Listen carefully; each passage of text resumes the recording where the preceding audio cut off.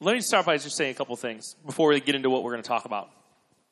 Number one, the thing you saw about Mexico, that's a real deal thing. If you were in 6th grade or 7th grade, 8th grade, you guys go off to high school. If you're in 6th grade or 7th grade, raise your hand. Okay. Gosh, let's future leaders, leaders in junior high. This is what's so important. I really believe that God has a plan for how we engage the global world. And I think it's not just doing, even though we do stuff in junior high. It's not just building a house or hanging out with them for the day. We do really great things in junior high.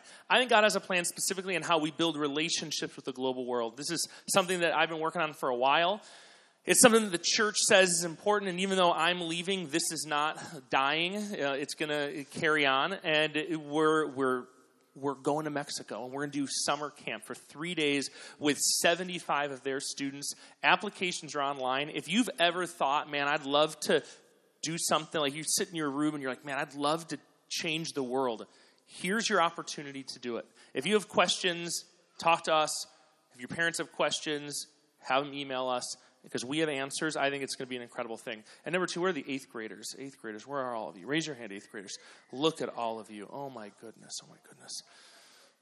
So it's I remember when all of you were in 6th grade. I remember the day when you came in to join junior high, and now getting to see all of you grown up, and the leadership that you've taken in the room has been incredible. Sophia, killing it, all right? So many of you just doing Lexi, so great. I got to take some of these students to Uganda, seeing them, incredible. So I'm very, very proud. I'm very proud of all of you. And as you go off to high school, you guys are going to do an incredible job. So here's the thing. Last weekend, is it anyone's first time here today? By the way, didn't we have some new people? It's the first time ever here. Is this your first time? You've never been here before? This is perfect. You're going to love it today. You're going to have a great time. We don't get to know me. You'll never see me again. But don't worry about that. You're still going to have a blast, okay? I was joking around with a buddy of mine. No, I'm being completely serious. I was joking with a youth pastor buddy of mine because, I'm leaving Mariners, and I was talking about, leaving a church, and I was, emotional about it, and because it's tough. I've spent so many years here, and I love you guys. I've gotten to see you take steps in your faith and your relationship with Jesus. I got to see you serve, and I've seen so many great things, and I believe in junior hires so much. And as I'm talking about all this, he looked at me and said, don't forget, for some kid, it's going to be their first weekend. They're going to have no idea who you are, and they're not going to care. And I was like, you're probably right. It humbled me. All right. Get out some note papers and get out a pen, get out a Bible, because here's the thing. I've joked about this before, which is actually not completely funny, but I think it's kind of funny. I've joked about if the building was crumbling, and all of you were in this room, and I told you the building is crumbling, and you have 10 minutes to live before you are crushed under the might of the rat nests up there and in the building. What would you do in those 10 minutes? And some of you, I'm sure a lot of you would pull out your phones and you'd call mom and dad. And, some of you would probably grab the Star Wars guys and leave. And some of the boys would try and, get the box and save the box out of here because that thing's awesome. But what we do in those last 10 minutes, right, that's like the most important stuff. When Jesus was here on earth, when he knew he had only a few moments left. Okay, really listen to this. When he knew he had a few moments left, he's dying on the cross. That's a real thing. He died on the cross for you and for me because he loves us. That's how much he loves us. And so when he's dying on the cross, giving his life, and he has a few moments left to live as a man, what did he do in those last few moments? He looked over at the guy next to him and said, you're forgiven. That's how he chose to use his last moments. What we do in our last moments are sometimes the most important things that we at least believe that we should be doing. Some of you, you're getting ready to leave 8th grade. When you go in for your last day of school, which I think some of you already have had your last day of school, right? Some of you? No, some of you? This week, though, this week, for a lot of people, the next week, whatever. You go at your last day of school, your last day of 8th grade before you go into high school, 8th graders, or 6th grade if you're in elementary school, like that last day is a big day. You know what, teachers, are you going to go find teachers and thank them for the investment you made in their lives, in your life? Are you going to go find coaches and thank them for the investment they made in you being the athlete you are? Are you going to go find your friends who maybe they're going off to a different school and say, man, you meant so much to me, thank you? Like, what are you going to do in that last day of your time at school? I mean, those are the things that I think about. When you know you only have a few moments left, what are you going to do with it? So here's the thing. I spent time thinking about that. And I thought, man, I only have 10, 11, 12 minutes left. What do I want my junior high students to know in the last 12 minutes I have, or the last time I'm really going to get to teach them in this room? What are the things I want to teach you? And this is what I want to talk about today. So there's a story of a guy named David. Okay, David made mistakes. Raise your hand if you ever made a mistake before. Okay. Here's the thing about David. David, like you, like me, made mistakes. I've made many mistakes. I've made some very private mistakes. I've made some very public mistakes. But we all have made mistakes. It's one of the things that actually God gifted us with, to put everyone on the same level playing field. And not everyone can sing like Sophia. Not everyone can smell as good as Mark Vinzon. But everybody is on the same level playing field, that we all make mistakes. So there's this guy named David. Okay, and this is very, very simple. This is very, very simple. A guy named David makes mistakes. Now, he was a guy that was chosen by God to be king. Like, one of the most powerful verses in the book of 1 Samuel is the prophet Samuel, really clever, right? Comes to the family of Jesse, asks for all the sons to come out. And Jesse brings out all of his sons. And these guys are big, and they're strong, and they're mighty with hairy chests. I don't know if people are into that, but these guys were. And they're musicians and artists. Like, these guys are the best of the best. And then he brings out David, this tiny little shepherd. And Samuel looks at him, and this is the most unlikely person you can imagine to be named as king. And he looks at David, the most unlikely person, and says, you're the guy. And Jesse's like, what? And this is his own father. What? Him? This is the guy? Like, this is the guy you chose? And Samuel says one of the most important things, something that I think every junior hire should hear, is that people look at the outside and God looks at the heart. So when God is picking people, he's not looking at the outward appearance. He's not looking at the skills and the talents. He's not looking at the things that we throw up on Instagram and the highlight reel of our life. And sometimes that discourages us. We compare our lives and the inside knowledge we have of our lives to the highlight reel of someone else's life. But God doesn't look at any of those things. He looks at the heart. David's a guy that makes mistakes, though. So, he gets older and he becomes king, and he comes, kind of complacent. You just kind of thought, man, I've kind of made it. Like, I've made it. I've figured it out. I'm king. I got everything I want. I got food. I got money. I got influence. I'm strong. I'm handsome. I got a bunch of wives and some other things. You can talk to your parents about that. They're called concubines. Write that down. Ask your parents about that. It's in the Bible, guys. I don't know what to tell you. And David makes mistakes. So there's one specific mistake he made. Okay, one specific mistake. He's there at his house while the kings are off at war. That's what the Bible says in 2 Samuel. As the kings were off at war, David was at home in the palace, which tells you something interesting. That he's already kind of found himself in a place where he's kind of not doing the things he should be doing. Kings are off at war, he's staying at home. And he's hanging out, out on his balcony, and he looks and he peers over and he sees this gal, okay? Sees this gal. And this gal is on this roof. I'm not going to lie to you. She is not wearing any clothes, okay? That's what the Bible says, okay? Yeah, pretty nuts. And he's thinking to himself, I want to get to know her and have her over my house, not to play video games, to do some other stuff, okay? Yeah. This is in the Bible, okay? Yeah, this is in the Bible, okay? And you know what? That's exactly what he does. He sends word to this woman to come over to his house, not to play video games, and they spend the night. Now, here's the thing. This is the first thing I want you to write down. Write this down. Everybody makes bad mistakes. This was one of David's biggest bad mistakes. While the kings are off at war, where he should be, he stays at home, already starting off doing things he shouldn't be doing, sees some woman, sends word, brings her over, not to play video games. Bad decision. Everybody makes bad decisions. Everybody does.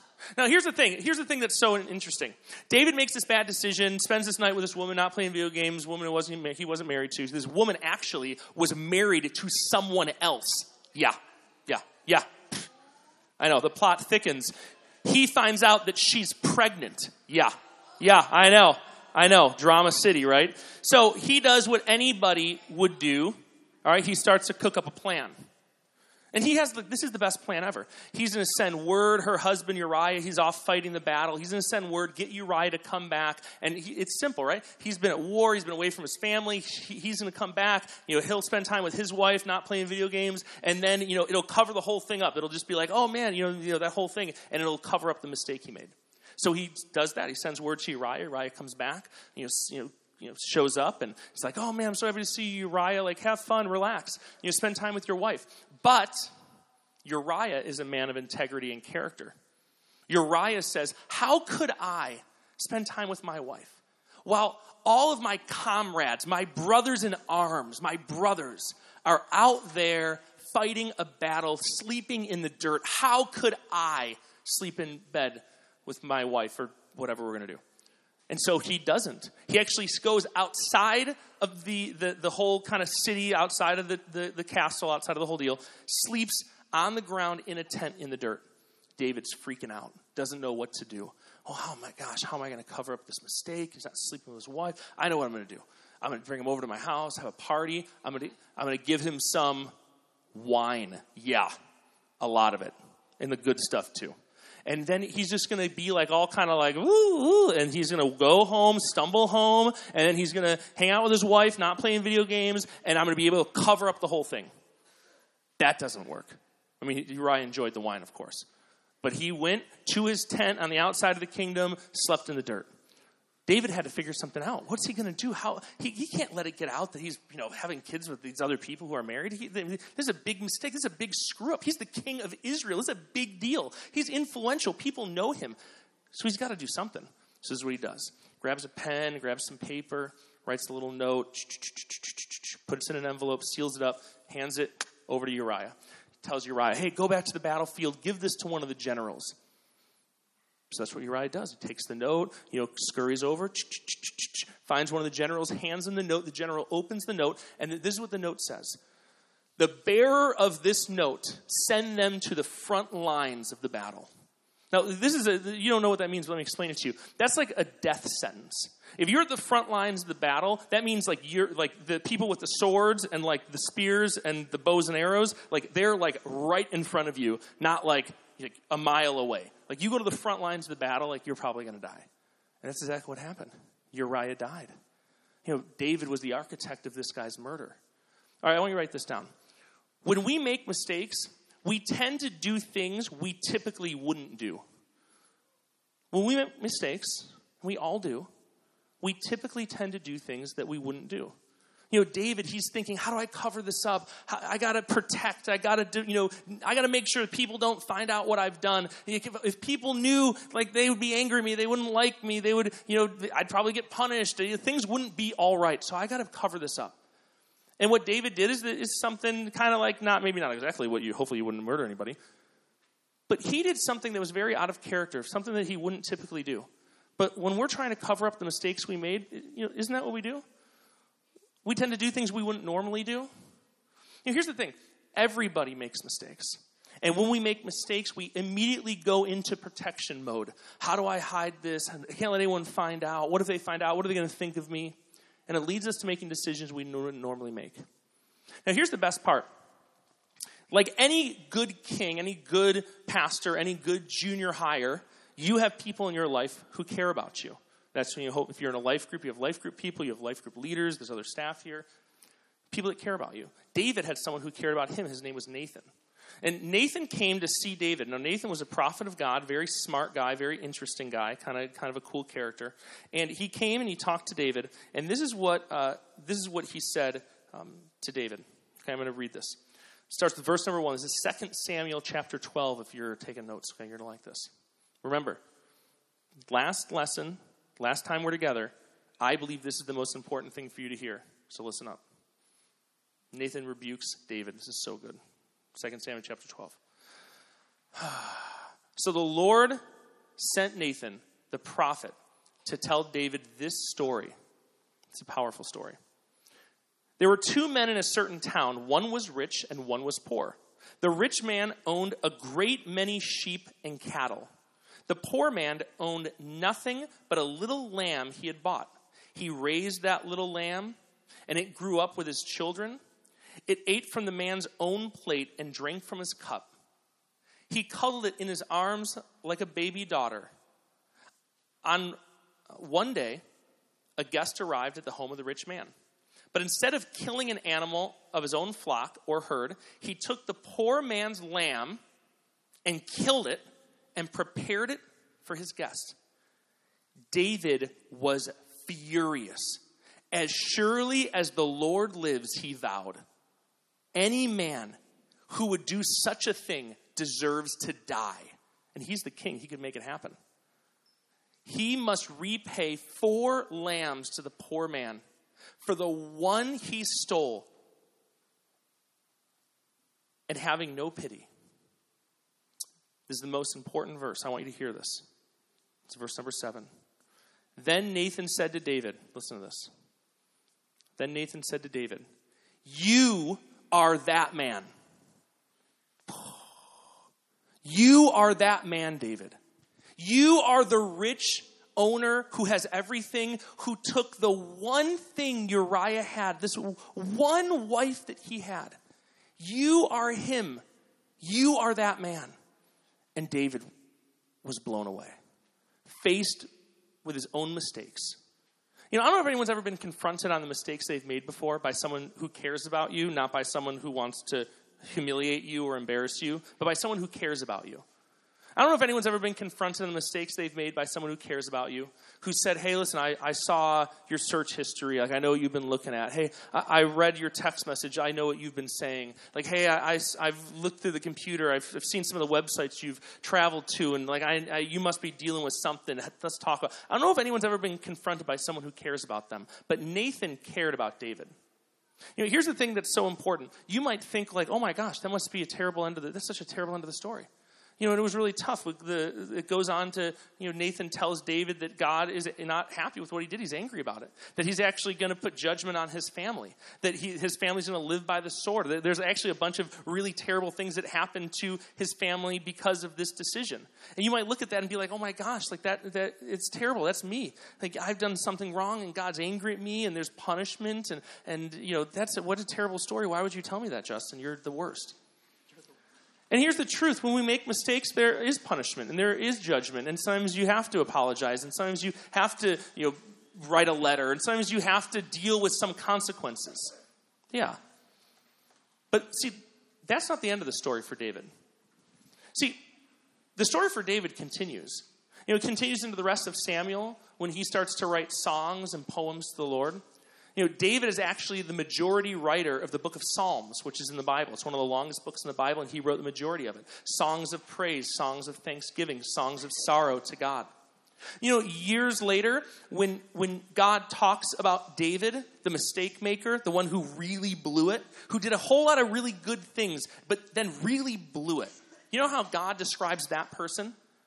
God says that David is a man after his own heart. That David, who made mistakes, who for any other person would probably let that be the thing that defines who they are. David was a man after God's own heart. Here's what I want you to write down. Here's what I want you to hear. This is the many years I've been here as the junior high pastor.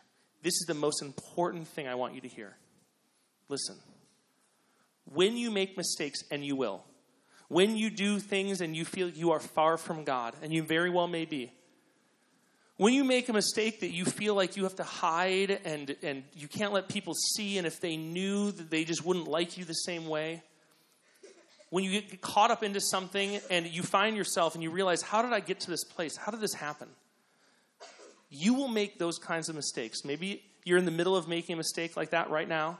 Maybe you will make mistakes like that in high school. Maybe it'll be until college when you make big, gargantuan mistakes. And in that moment, when you make a huge mistake and you feel far from God, this is what I want you to remember. That there is nothing you could ever do to make God love you less. Every single one of you will make big mistakes. Every single one of you will do incredible things too. But every single one of us, including me, I have a lot of life to live, will still make big, gargantuan mistakes. where we feel we are far from God. I don't know if you feel that way right now, and you're sitting here in the room and you're like, oh my gosh, like I feel like I've been making mistakes. I've been in it. I don't know how I got into it, but I'm in it now, and I don't know what to do, and I feel so far from God. Listen to me. For you, it might be, confessing it and asking forgiveness and talking to people, getting help. Like, I don't know. Everyone has a different road when it comes to repairing things that have been broken and fixing mistakes that they've made. But every one of those moments starts in this one place where you can look in the mirror at yourself and say, there's nothing I could ever do to make God love me less. There's nothing you could ever do to make God love you less. You will make mistakes. You will screw up. But there's nothing you can ever do to make God love you less. Let me pray over you guys. Heavenly Father, here are your kids. They love you. They want to keep learning about you. They want to know who you are. They want to serve you. They want to change their schools, and they want to change neighborhoods, and some of them want to change the world. Thank you for giving me the opportunity to be their pastor. Thank you for every single personality in here, every different gift you've given to them. Thank you, God. You care about us. You want good things for us. Bless them. Bless their future. We pray this in the name of your son, Jesus. Amen. Amen. We're not going to go just yet. Hold on. Can I invite Brittany? Why don't you come on up here? One thing we do in junior high, we know that we're all family here, but when someone in our family is going off to do some great things, we don't just say goodbye. We want to pray a blessing over them. So here's what we're going to do. If you know Justin, if Justin's been an incredible part, I want you guys to come up here and we're going to pray over and come up here. If you're a student, 6th grade, 7th, you're a volunteer, if you're an intern, if Justin has been someone in your life that you've just connected with, and he's someone who's been a lot, just come on up at the stage. Yeah.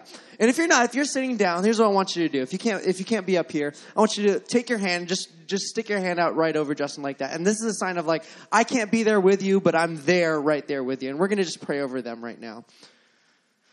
Yeah, why don't you come on up? Wow, that's a lot of people.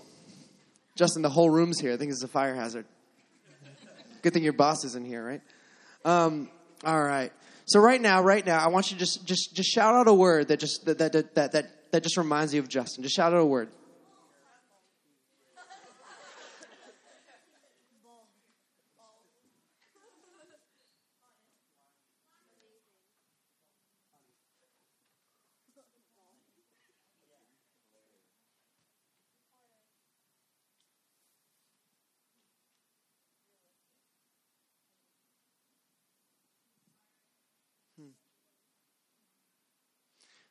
God, we know that you have created Justin to be an incredible father, an incredible husband, but something that we in this room see him, that he is one who is driven to build your kingdom. He is driven to see people know you and to know each other. And you give him an incredible wife that loves him more than anything, to walk with him in it, God. And God, I pray as they head into their new adventures, as they go to take care of their family, as they go to take care of their kids, that you would continue to bless them tenfold, 100-fold. Would you bless them like you would your own son? Because Justin is the son that you are so pleased with, God. So I just want to thank you, God, for all the connections that Justin has made here in this room, all these people, all these students, all these leaders, all these interns, all these volunteers that are here because of Justin's love for you.